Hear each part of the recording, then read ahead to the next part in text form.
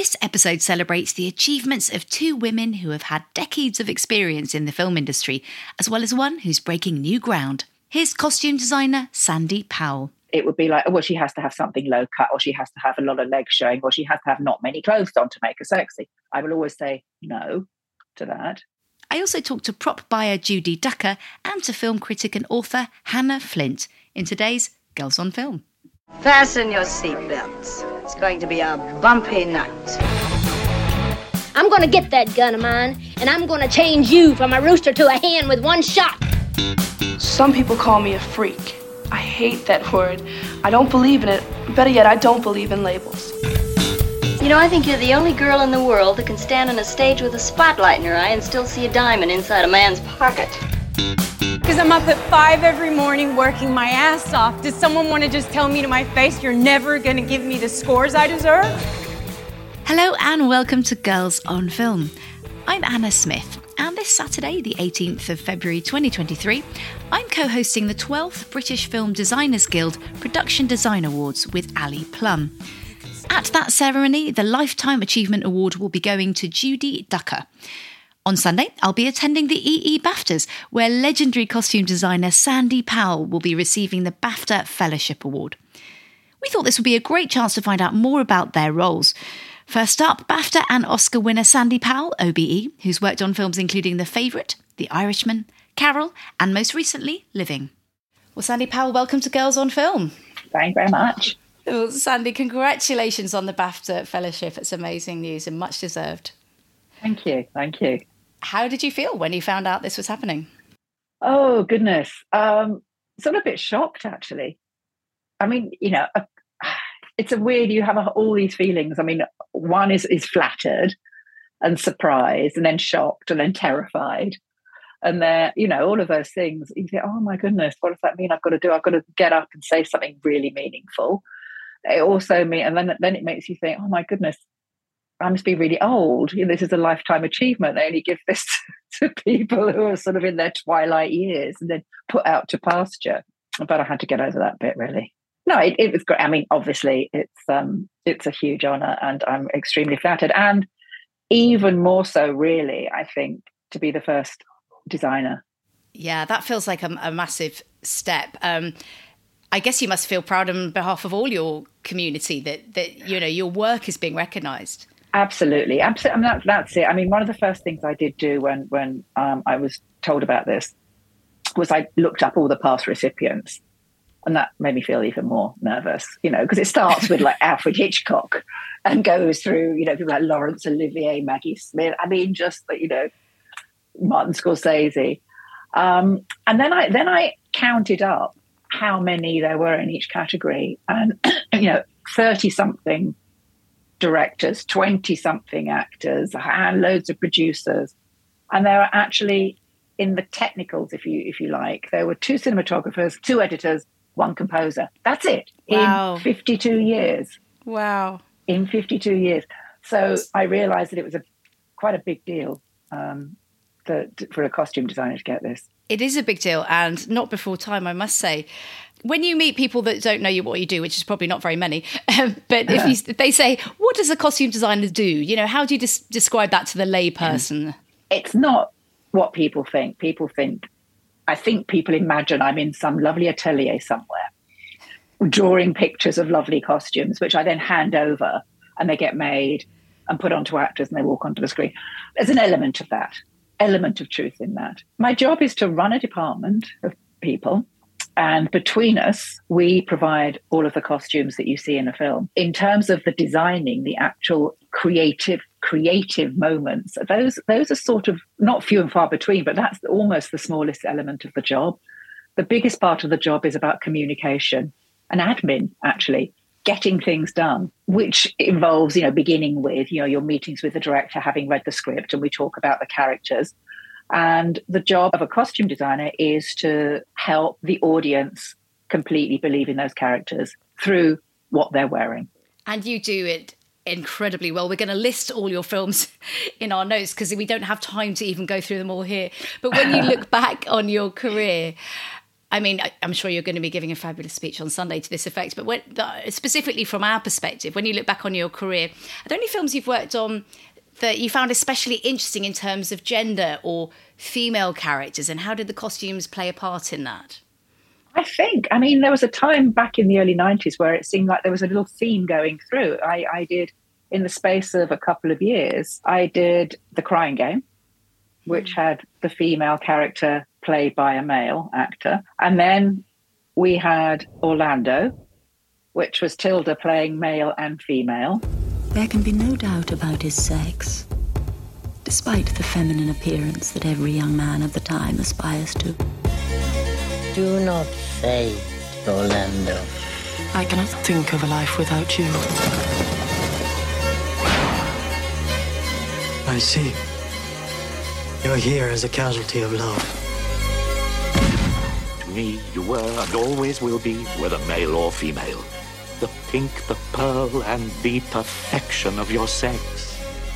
And then what followed that? And then I did Shakespeare in Love, but it felt like there was a real theme. And I think at the time I kind of took it for granted. And looking back on that, I realised how lucky I was to have had such interesting characters and films to have worked on. Are there any specific moments on any of those films that leap out in your memory, that any particular challenges or things that you overcame that you were proud of?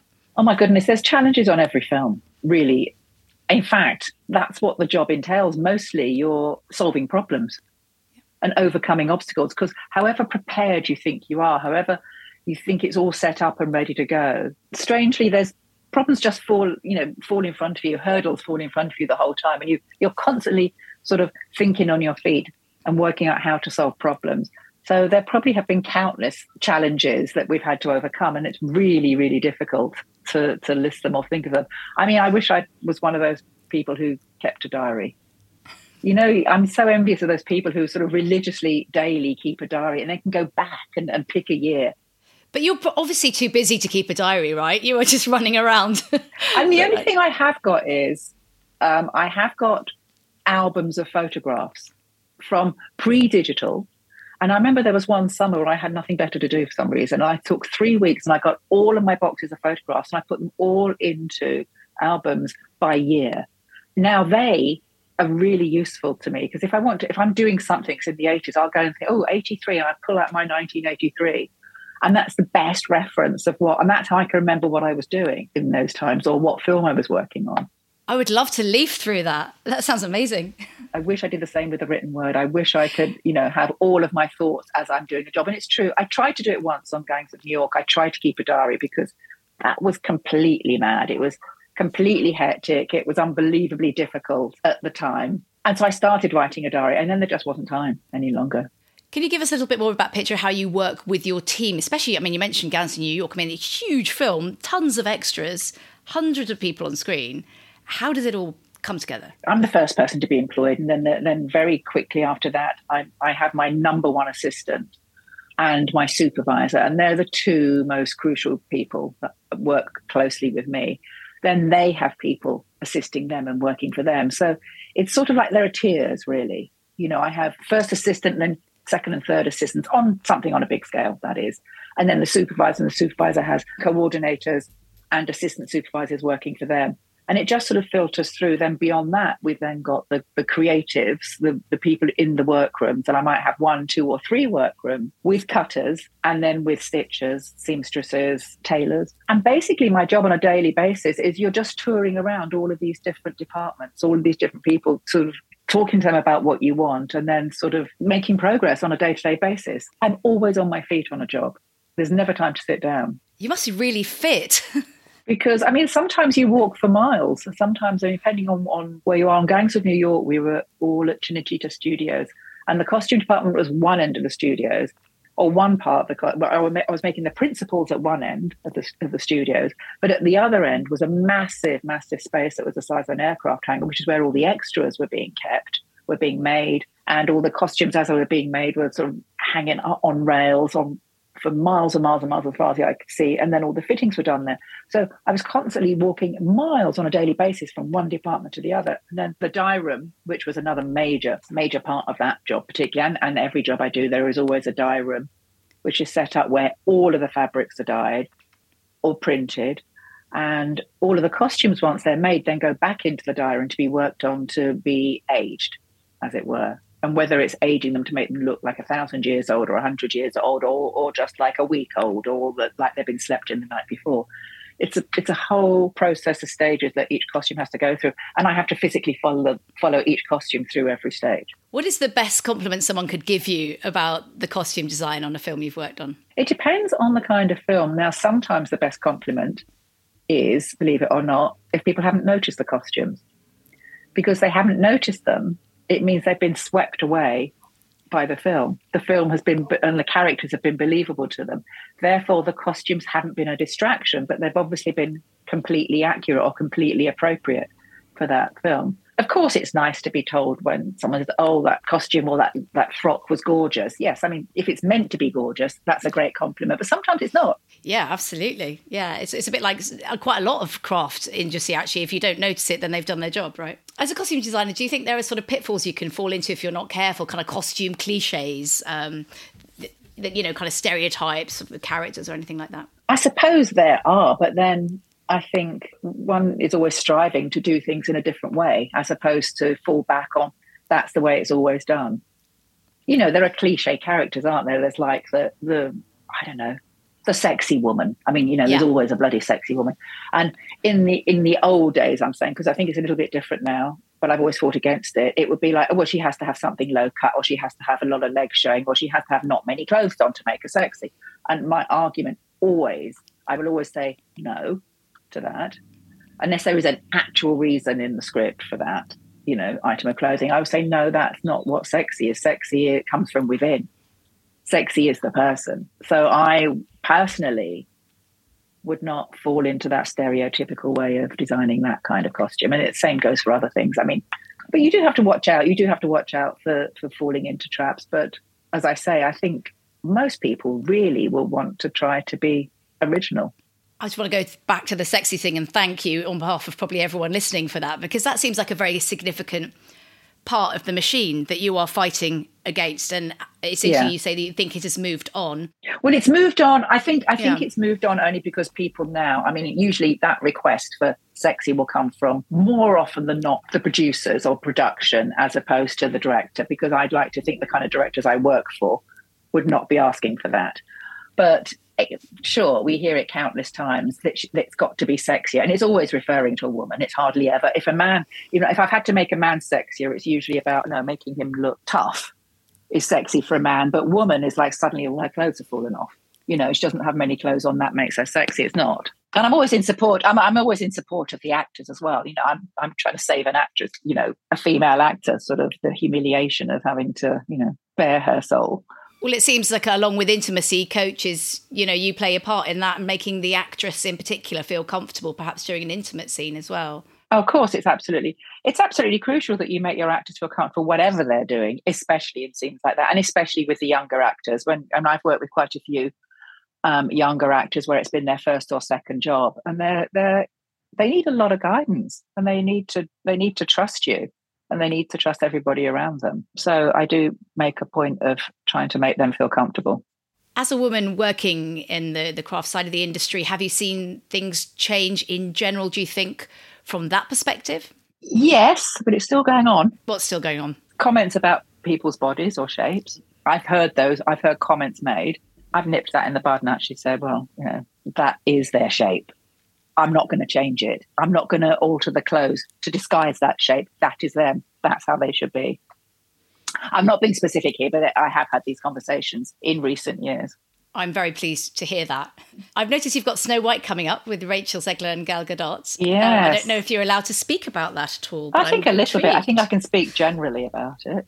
I think obviously there's a lot of potential for fabulous and interesting costumes. And I wondered if you could give us some insight into your approach in terms of giving the story a fresh contemporary spin. It's not set in a contemporary period. It's set in, one of those once upon a time periods, but sort of late Middle Ages, if you like, but doesn't really look like. It looks like a contemporary take on late Middle Ages with a bit of 1930s thrown in from my point of view, because I kind of like to play homage to the original version, which was 1930s. That's all I can tell you about that. It's a musical. So there are big numbers. There are big impressive numbers with crowds of, all singing, all dancing extras. I did, because I haven't seen it, so I have no idea. I mean, I know what we did at the time. We made every single costume, and there are thousands. We made every single thing you see on screen, which was brilliant to have the opportunity to do that. I do really enjoy that. And getting a Lifetime Achievement Award and sort of looking back on your career, I mean, you spoke a bit about how you feel to be honoured, but how do you feel when you actually have the space, this sort of award gives you the moment to kind of look back on everything you've done? Clearly you love your job. Clearly your job is really hard. But what kind of emotions do you feel? I feel, you know what, sometimes I have to look on IMDb to see what I've done. Because I can't remember. Well, that's an achievement in itself, isn't it, if you've done so much? And sometimes I do, and I look at them and I think, oh, I'd forgotten about that. Or sometimes you come across, I'm like, for instance, last night at home, my partner was just on YouTube and suddenly a bit of Rob Roy came up. And I thought, I've forgotten I'd done that. And, we just sat and watched a scene. And it's quite nice when things like that happen, when you suddenly see a bit of something you've done. And I rewatch it many years later, having forgotten about it. And it made me realise actually how lucky I am that I've had the opportunity to do so much. And I've been able to do really great films. I'm really proud of almost everything I've done. I mean, there have been some dodgy ones in there. But I'm sort of really grateful that I had such great opportunities. And I'm sure we've got some people listening who would like to follow in your footsteps, or maybe young costume designers themselves. What would be the first few pieces of advice you'd give them? Oh, the advice. When I started out, on one hand, I would say be careful of what you do, be choosy. But then on the other hand, I'll contradict that and say that when you're starting out, just say yes to anything, because it's experience. That was the advice I got from a tutor at art school before I dropped out. Yeah, you just say yes to any job you're offered, because you're going to learn from it. At the very beginning, when you don't know what you're doing really, anything you're offered, you're going to gain experience from. And I would say do that and not be too fussy about it, and don't expect too much, and just use every opportunity as a learning curve. Anything else to add for the Girls on Film listeners who are just, enthusiastic feminist film fans? Enthusiastic, anything to add to? Oh, I don't know. Just keep enjoying what you're doing. I mean, again, I'm going to say I'm incredibly lucky to have had this opportunity to have a sort of lifetime, and it is a lifetime, I guess, of work that I've really liked, really loved, and I still do. And that's the only thing. I hope it doesn't mean that, like I said, time to go out to pasture. I hope I've got at least another half a lifetime left. Oh, for sure. I can't see you ever stopping. You're prolific. And I'll tell you what, I can't... Do you know when I'll stop? I'll stop okay. When I'm not interested in the projects. If the kind of things I want to do dry up. Now, there is an element of that happening already. There's certain budget films that aren't happening anymore. Things are changing and shifting. Well, I mean, in the 80s and 90s, a lot of the films I did were a certain budget, a sort of mid-range budget, like all those period films. I mean, and mostly they were period films. They're few and far between now. I mean, what's happening now in terms of film, I think the period opportunities now come with the streaming and the episodic things for TV, and less so in film. And the films are more, there's the huge budget things, which are either action or franchises, or the more interesting risk-taking projects are much, much, much lower budget, like really low budget, which are great for the people starting out. And it's a bit harder for the established people who want to do something in the middle. There's not so many of that mid-range budget. Would you put a film like The Favourite in that category, for example? Yes. Yeah, so as you say, risk-taking and edgy, and that's exciting work to do, like in the 90s when I did a lot of films with Neil Jordan, all those sort of films, like End of the Affair, The Butcher Boy, Crying Game even. I mean, that sort of scale film. There's not so many of those. Well, I hope that you keep working, because we absolutely love seeing your work on screen. And it's such a pleasure to have you on the podcast. And I'm looking forward to seeing what you're wearing on Sunday as well. Oh, goodness, the pressure. I know, that's the second thing everybody says to me. I'm sure it is. Congratulations, how does it feel? What are you wearing? That's why I thought I'd say it last. I didn't want to be too much of a cliche. I'm not going to ask, but I will look, my eyes will be on you. But I'm sure you will look fabulous, and I can't wait to hear your speech. And congrats again. Super well very designed. Much. It's been lovely talking to you. Have a great night. Okay. Yeah. Bye-bye. Take care. Thanks, Sandy. Bye. Bye-bye. That was Sandy Powell. My next guest is Judy Ducker, who's receiving the Lifetime Achievement Award from British Film Designers Guild. the highest award they can bestow. It honours members who've had a long and extensive career and who've made their creative mark on the industry. Judy, welcome to Girls on Film.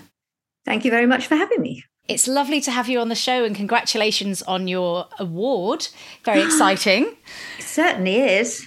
I was absolutely stunned. Very exciting. Yeah, so how did you feel when you got the call?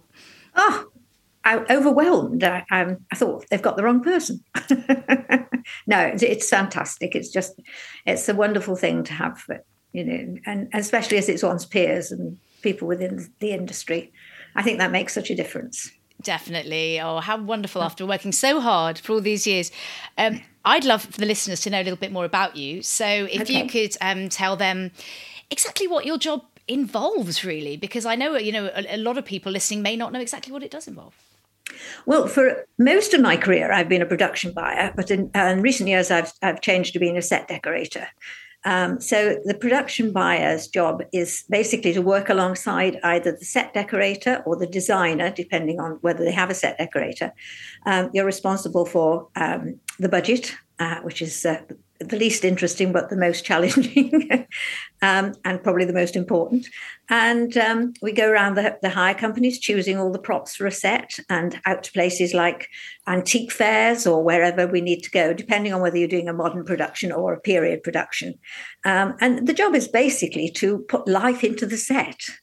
And the difference between the set decorators, they will actually put all the props in the right places when they've all been chosen. They will come out with the buyer as well and go around selecting the props. We're incredibly lucky in this country because we have probably the best hire companies in the world. Really? I mean, they're amazing places. I mean, they're like an Aladdin's cave of props. And I suppose the most spectacular one is Farley's, which is like going into a museum. It's full of the most wonderful antique props, which you can hire for films. I mean, they've got things like Roman heads, original Roman heads. They've got a Neolithic pot. They've got some ancient chairs, which come from the 16th century. So, and most of their stuff is real, although some of it has been copied.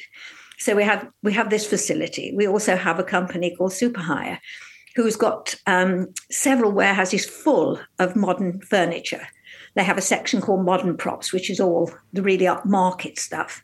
And then they have a huge warehouse, which is full of the more ordinary things if you're doing a council house or, any sort of house. So you will go around there. And there are several other wonderful hire companies for antique props, old times and eccentric trading. And Farley's has several sections, one of which is Spillers, where you select paintings, and they have the most amazing range of paintings of every sort you can think of. And Mark Farley told me a lovely story that they bought Spillers and incorporated it into the Farley Group. And there was one painting which went out in the style of Van Dyck. And they actually found out it wasn't original Van Dyck. Oh, my goodness. How did they find that out? How did it occur? I'm not sure how they found it out, but I think it probably accounts for the wonderful things they've got at Farley's. Oh, I so want to go there. Can I just be your intern one day and just follow you around? Why not? Why not? It sounds amazing. I've been to hire companies all over the world, and there's nowhere that even remotely compares with the hire companies we've got. They have some good companies in France, in Paris, but again, not on the same scale. So we are incredibly lucky. So how did you get into this game? Was it something that felt very natural to you? Not at all, no. I was born and brought up in Newcastle-under-Lyme in North Staffordshire, and a girlfriend and I decided to come and live in London. I was sent to the BBC as a temporary secretary, and I thought, gosh, this is where I want to be. And so I worked as a secretary. Then I worked as a PA, calling the shots in the galleries, sort of on you two, coming to you next, and calling in the videotape and things. And I worked on a sort of chat show where I met some amazing people and was given the job of taking Sean Connery to the bar for a drink. Oh, how did that go? One of my more memorable occasions. Was he a gentleman? He was indeed. Glad to hear that. Indeed. The BBC at this time had the most amazing system, which was called the attachment scheme.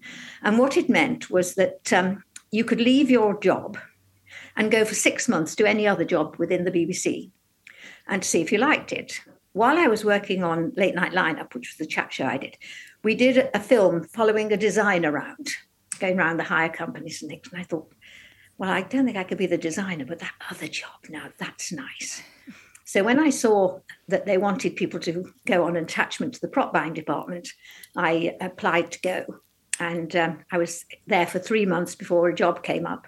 So I applied for it and got it, and I've been doing it ever since, really. Isn't that wonderful, that just chance moment where you discovered this profession you didn't really know existed? I know. Amazing. How wonderful. Yeah. Well, it's so lucky, really, because, you know, I could have gone my whole life and never even known there was such a job. And were there many women doing that job at that point? There were a few. The very first was there. She was a wonderful lady called Betty Hodgson. And Betty was a real character. She used to go to wherever she was going, and she would leave her car wherever she got to. And we actually saw it on a roundabout once, and she never seemed to get caught. I mean, she just stopped and got out. She didn't care where she was. She would stop and get out. So she was quite a character. But yes, there are quite a, I mean, I suppose it's one of the departments that has more representation from women than almost any other, apart from sort of makeup or things like that. Yeah. And some great friends. No, it's lovely being in the art department. It really is. There's less representation for women in the actual design department where they're building the sets and doing the drafting. Although that is getting better. I mean, I think sadly that a lot of the industry is dominated by white male. Yes.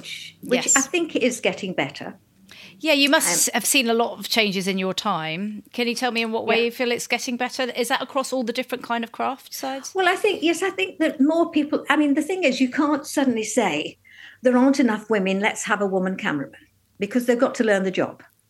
You know, it would be totally unfair to put people into something where they've not had the training. But in my whole career, I only worked once with a female cameraman, a camera person. But there are more, I notice more assistant camera, you know, people in the camera department now. There seem to be more people in the sound department. And so I think gradually it's building up, and hopefully they will be the next generation. And there are more directors now, female directors coming through as well. Certainly when I started my career, it was very rare to work with a female director. What female directors have you worked with in your career recently? I know you actually worked with Liv Ullmann on Miss Julie. Oh, God, yes. Yeah. Liv was wonderful. No, she's a lovely lady. And that was great fun to do. We filmed in Enniskillen in Northern Ireland. And we had Jessica Chastain and Colin Farrell and Samantha Morton. And Colin Farrell had arrived with his minder. And his minder's job was to stop him drinking. And the minder was a huge American guy who was incredibly funny. And Colin Farrell was wonderful. I mean, he was just, he and Jessica were fantastic. And it was really good fun. And Liv was wonderful. And she said to me one day, I had to provide a musical box. And I'd got her a very pretty musical box. And she looked at it and she said, would you mind awfully if you use this one instead? And I said, well, no, that's fine. Only it was given to me by Ingmar. Oh, my goodness. Which was Ingmar Bergman, of course. Mm-hmm. So I thought, no, I have no objection to using a musical box given to you by Ingmar Bergman. But yes, it's quite extraordinary when you work with someone like that and think back to, what they have done in the past. What kind of other unusual requests have you had from directors or producers? Well, I did a film in France, and we're filming, and they called, okay, cut now. And the director said to me, Judy, I want the harbour full of blue boats for tomorrow morning, please. None others, just blue. Okay, good night. Oh, my gosh. So I went to see the harbour master with my interpreter and discovered that we were in Brittany, that he didn't speak anything but Breton. Oh, my goodness. But he had his granddaughter with him, and luckily she spoke French. Anyway, in the end, we managed to persuade him to send all the boats that weren't blue to the next bay when the fishing boat came in the next morning. Oh, my gosh. So, yes. And, of course, the director arrived, and he said, oh, good. And that's all the thanks you get, is it? Yeah. Yes. Took it totally for granted, yes, that would be the case. But weather is the other problem. I did the very first series of a BBC comedy called To the Manor Born. I remember that, yeah. Yeah. And we arrived on set the first morning and it had snowed. There was snow everywhere. And the director said, well, we can shoot Audrey's husband's funeral, which was Penelope Keith's husband. But the butler, Brabinger, and her dog weren't there, and they were needed for one scene. So he said, well, we'll get them back tomorrow. And of course, the next day, snow's gone completely. So I was sent off to find 20 square feet of snow, which was down in Devon. So I went everywhere. I went to the council to see what they could get to help. I went to do self shops. And eventually I went into a shop that sold animals, food and dogs' beds and all this. And the lady said, well, she unzipped a dog's bed and it was full of polystyrene granules. And she said, well, these are made just down the road. And I went down and this lady had bags and bags of polystyrene granules. Now, rushed back to location with all these and we put them down. Luckily, it wasn't windy. Yeah, that's a good job. And we did our 24 square feet of snow. And I was quite early in my career and I was so proud of myself. And I went back and I got all this. And they said, oh, good. Now, while you're away, there was something else we wanted. And nobody was even remotely impressed. Oh. It was a learning curve. I soon realised that the only problem is when you don't provide what they want, not when you do. So getting an award like this must feel extra special. It's like a big thank you for all those times no one really appreciated you. Yes, absolutely. Absolutely. No, it is. It is really wonderful. Yes. I mean, I've worked with some amazing people, and I mean, I've been to 12 different countries, I mean, to have found a job like that, it's just incredibly lucky, I think. Are there any you look back on particularly fondly and you're especially proud of what you and the art team achieved? Well, funnily enough, they are repeating a BBC drama I did called Fortunes of War. And it's been repeated at the moment on BBC 4. And it starred two little-known actors named Kenneth Branagh and Emma Thompson. It smells of horse. Well, that's part of the charm. That horse looks too thin to have a smell. Whereas the driver... a scoppet. And we filmed in the former Yugoslavia, as it was then, and we filmed in Greece, and we filmed in Egypt. And it was on one of those occasions where one went to wonderful places with lovely people, and the film was really good. So it had all the things, it was a joy to do, it was a joy to watch, and it was just exciting to go to all these amazing places. I mean, there have been others. I did Christopher Robin much more recently. Oh, yes, that was great. And that was great fun. That was great fun. That was a lovely thing to do. If people are watching Christopher Robin, for example, are there any little moments or any little scenes that they can look out for? There's a story you can tell us behind, The interesting thing with Christopher Robin was, of course, you were working with things that weren't there, basically. We had little moquettes of Pooh and Piglet and Heel and that thing. And we did have the problem of having to do, it was quite an interesting way of shooting because we dressed a full-size set, but they reduced it technically. But we did have to do Owl's House, and we had to do that tiny.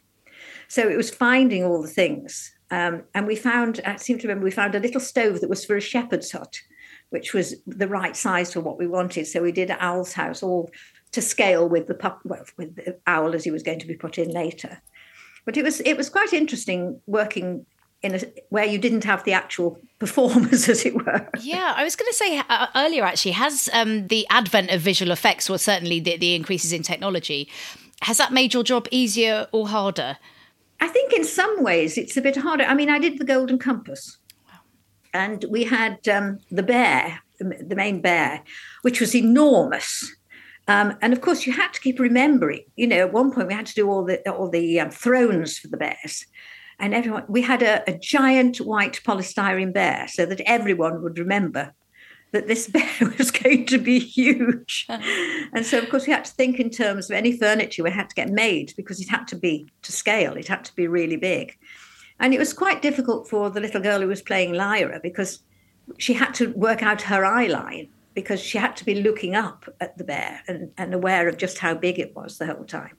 So, it can be more of a challenge to work when you don't actually have what you're working to, Going back to your award, in terms of the British Film Designers Guild, how does it feel to be part of a body like that? Is it really important, do you think, in terms of sort of connection and camaraderie and support? Oh, I think so, yes. I think so. I mean, it's a fantastic organisation.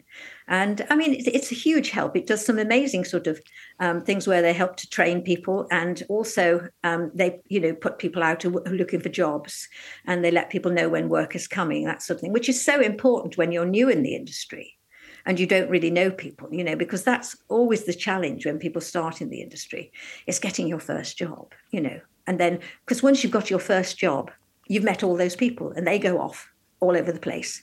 And they may well say, oh, well, why don't you use so-and-so? They were really good, and then they're off. But it's that chance of getting in that's the real challenge. I mean, I was so lucky because having got into the BBC, I eventually went freelance in 1989. I had set up my own hire company, and the BBC thought were very worried about it being conflict of interest. And so they said, well, we put it in your husband's name, which wasn't really a problem because he was named John. So we just put it in J. Ducker, which made no difference. And so I left and went freelance. And, when the business was up and running, I had people who sort of looked after it, and then I would go and do films. So it was really, I didn't have a problem getting in. It just worked that way. Any final words of advice to anyone who's trying to break through then? Well, just keep at it. Keep at it. Don't give in. Don't give in. It will happen. Make yourself indispensable. Be nice to everyone. It's important that you are liked, because that's why people will employ you. If there are two people and one's stroppy and one's nice, it doesn't matter. We all know the nice one will get the job. Sounds a lot like freelance journalism as well. I know exactly what you mean. Absolutely. Yeah. Oh, well, thanks so much for your time. I've certainly really enjoyed talking to you today. Thank you, Judy. And congratulations again. Thanks for joining us. Thank you. I'm looking forward to the weekend. Me too. Can't wait. Thanks a lot. Okay. Bye-bye. That was Judy Ducker. My final guest is Hannah Flint, a film critic and Girls on Film regular who's written a book based on her own life and her journey in film so far. Please be aware that our conversation touches on topics including eating disorders, sexual consent and racism. Well, Hannah, welcome back to Girls on Film. Oh, it's great to be back. We're very happy to have you, and congratulations on your book, Strong Female Character. Thank you. I mean, it feels like the perfect place to talk about it, so I'm very excited.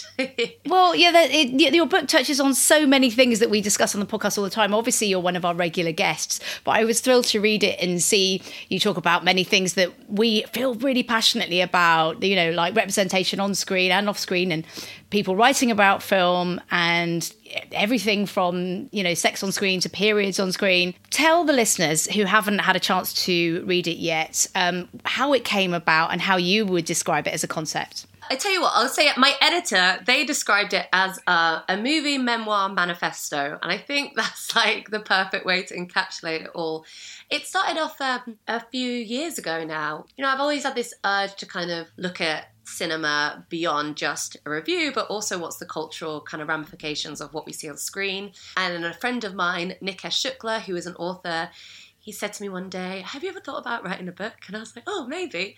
And then we kind of workshop a few ideas, and Strong Female Character came out of it as a way to kind of, so much about myself and my love of cinema, and how I navigate the world as a woman is influenced by what I watch on screen, for better and worse. It's kind of created these stereotypes and tropes. But the problem is, on this podcast, is when it's told by a specific set of group, for a very long time, that image is distorted. So what I kind of want to do is the memoir aspect is look at anecdotes from my life, myself as a woman of colour, someone who's mixed. I'm half Tunisian, so I'm North African and Arab and English, and kind of look at the way that has informed the way I see myself, how I would navigate the world, whether it's in the way I see myself as a person of colour, the way I see things about my body, whether it's my hair or the way my body looks, as well as things about my personal life, especially when it comes to Arab representation,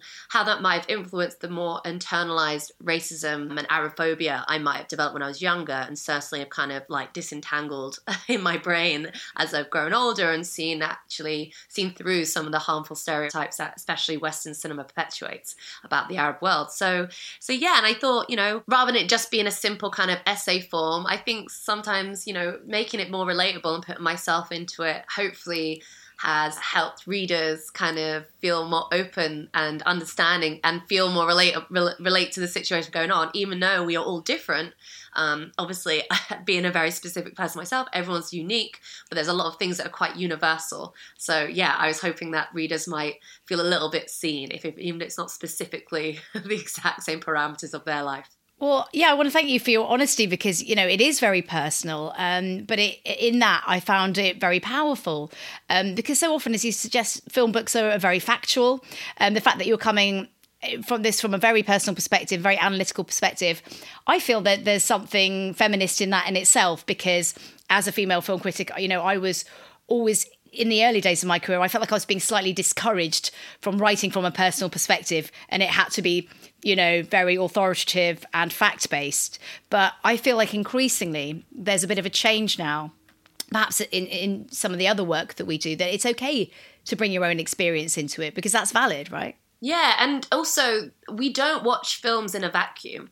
Everything we see on screen, we bring to it in our way of watching things is informed by the way we've lived life or, you know, everything from our life. That's why we have such an emotional connection to cinema.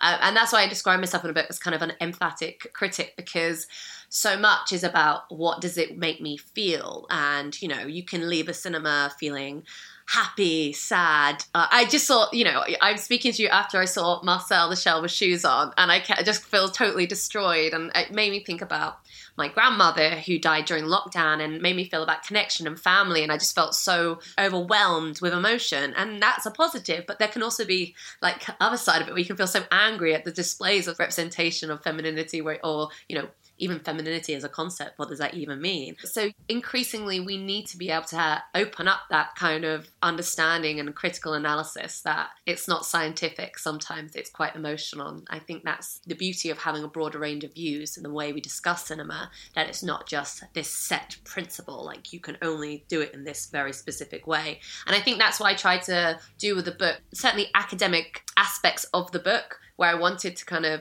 have thinkers, you know, whether they're, you know, philosophers, like lecturers, like actual academics, but then also just like real people talking, you know, whether it's filmmakers talking about the films or other critics talking about the films. So, and also me talking about me.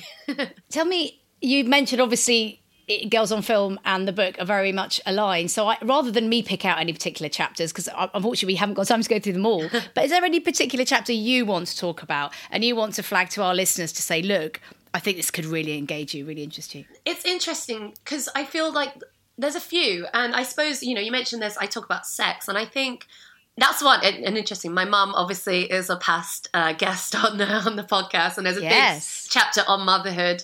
And it was really great for us to talk about Little Women and that representation. I thought that was really fun. But one of the things she was concerned about, you know, in the whole book where I talk about things, she was like, Hannah, are you sure you want to talk about your sex life that much? And, you know, for me, that was just the easiest thing to talk about.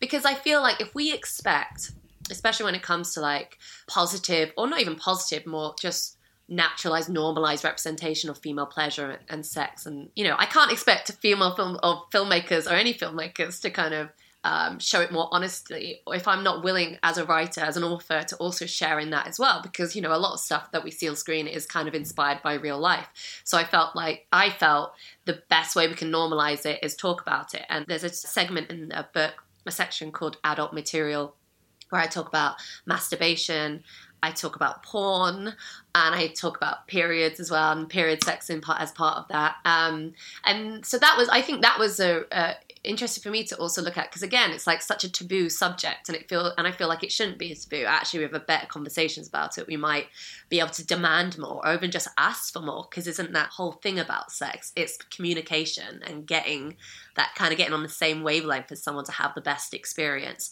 or even getting on the same wavelength as yourself and that solo experience. Another one I really felt, and I wrote it in a day actually, was a chapter on my eating disorder, and in eating disorders and the way that's presented on screen. I still have bulimia, because I don't think you ever kind of get rid of it. It's kind of, you're always in recovery. And for me, it was a really cathartic experience writing about that. You know, it's interesting. I on social media, I don't really talk about too personal stuff on Twitter. But in this, I felt I had the space to really get into it.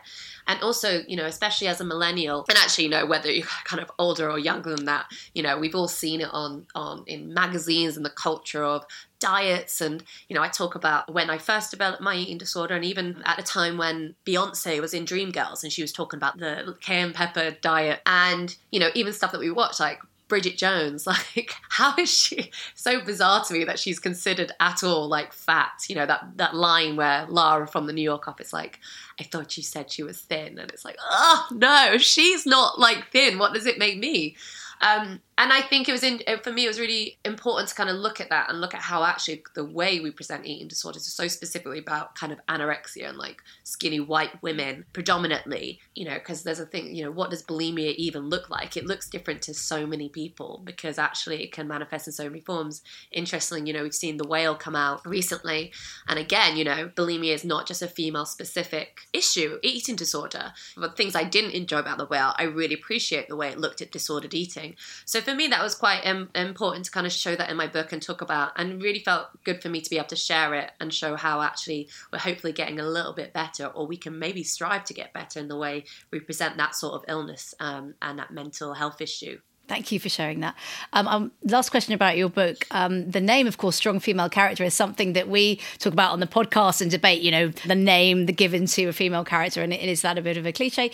Why did you decide to call the book that? Originally, I wanted to call it The Pitchers versus Hannah Flint, as a play on The People versus Larry Flint, the film. But my editor was like, that's too niche. And I was like, okay, but I kind of like it. But then as I was writing it, it made sense, really. Because I also did like a BBC Inside Cinema like video on strong female character, and looking at it as that being a trope that's taken on a literal interpretation of strong.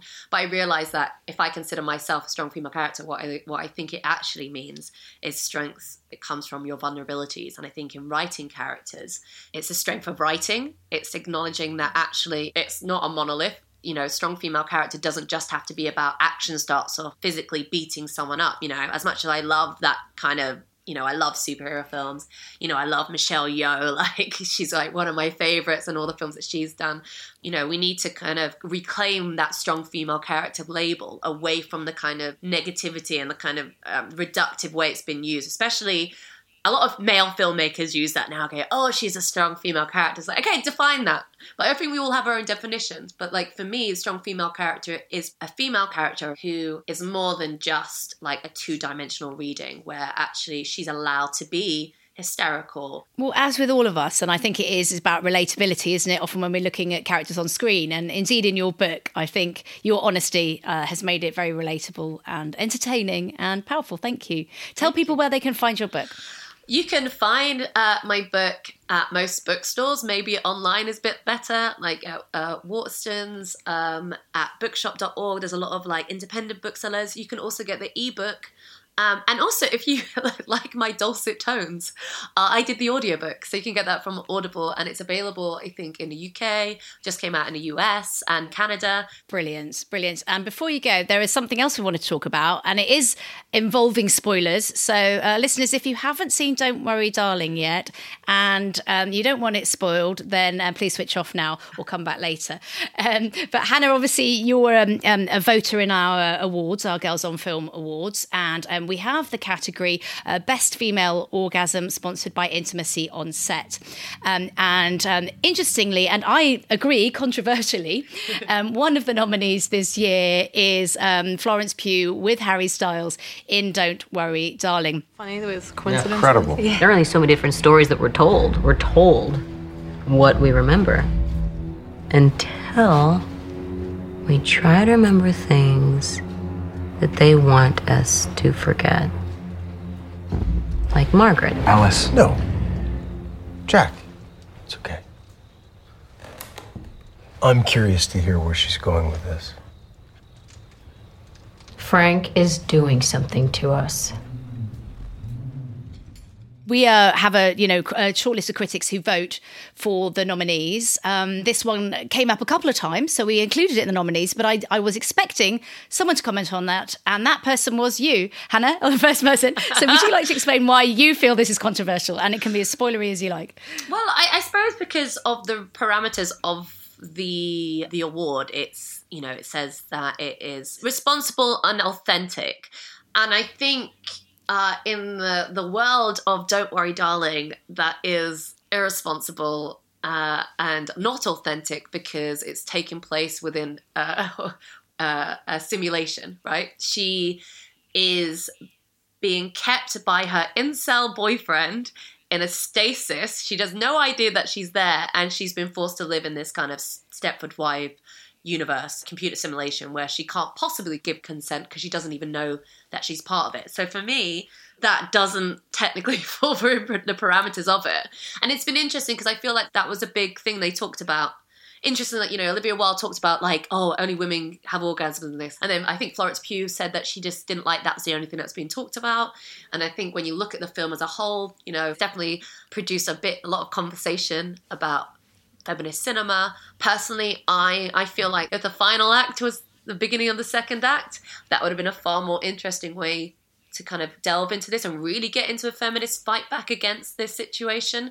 But yeah, for me, that doesn't qualify as the best female orgasm. Can I say who I voted for though? Can I just give a shout out to one? I really like True Things, right, which is Ruth Wilson. Yes. And I thought that was really great. That was a really I agree. That is a good one. I think if it's not reading too much, you were the only person that actually picked that one out. But it would definitely be on my long list. And I was remembering another good one was The Happening as well, that never made it through, but that would have been really good. It has been a pretty good year for orgasms. So it's interesting that that this one pops up. I know what you're saying. I was talking to Ellie in our team earlier, and we were saying, well, you don't actually know who is writing the narrative of this world because they're lying next to each other. And who is actually driving? Is it pre-written? There's a lot that we don't know about. You're right in a way. If much as I actually did like Don't Worry Darling, if we'd have been told more about how that world worked, we'd have been in a better position to judge the level of consent. I suppose my guess is the people that voted for it were taking it completely in isolation as a sex scene. And at the time you're watching it, you're thinking, oh, great, you know, the woman's pleasure is front and centre here. And the scene also is trying to lure you into thinking he's a good guy at that point. But I think, you know, you have to consider the entire context. You don't just review one part of a movie. This isn't just like posting a clip on Twitter and saying, oh yeah. I think take into account the whole thing. And I do think Florence Pugh's character, she has no idea what's going on. No. I think it makes it pretty clear. But, you know, it's interesting. Maybe it makes, you know, certain things that you watch and you might have one idea about something, and then you have a discussion about it and you're like, oh, well. And so maybe there's a few people who might have changed their votes. Yeah. Maybe we'll get voted for Don't Worry Darling 2. And I'd love to hear from the listeners if you want to join the conversation about that, because it is a really interesting hot topic. So thank you. Thank you, Hannah, for bringing it up. And thank you so much for coming on to talk about strong female character. Best of luck with the book. I hope lots of our listeners go out and buy it and enjoy it. And we'd love to hear their thoughts on that too. Thanks so much, Hannah. Thank you. That was Hannah Flint. Today I've been speaking to Sandy Powell, Judy Ducker and Hannah Flint. The fellowship will be presented to Sandy Powell at the EE-BAFTA Film Awards on the 19th of February 2023, airing on BBC One and iPlayer from 7 to 9 p.m. The Girls on Film Awards takes place at the Garden Cinema on February the 23rd, and you can listen to the ceremony on this podcast soon after that, so make sure that you've subscribed. If you'd like to support Girls on Film, please consider signing up to our Patreon page. The link is in the show notes. You can help by just pledging the price of a coffee once a month.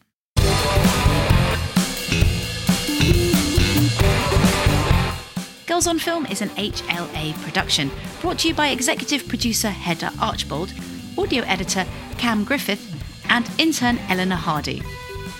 Many thanks to our partners for this episode, our principal partners Vanessa Smith and Peter Brewer. I've been Anna Smith. Speak to you soon.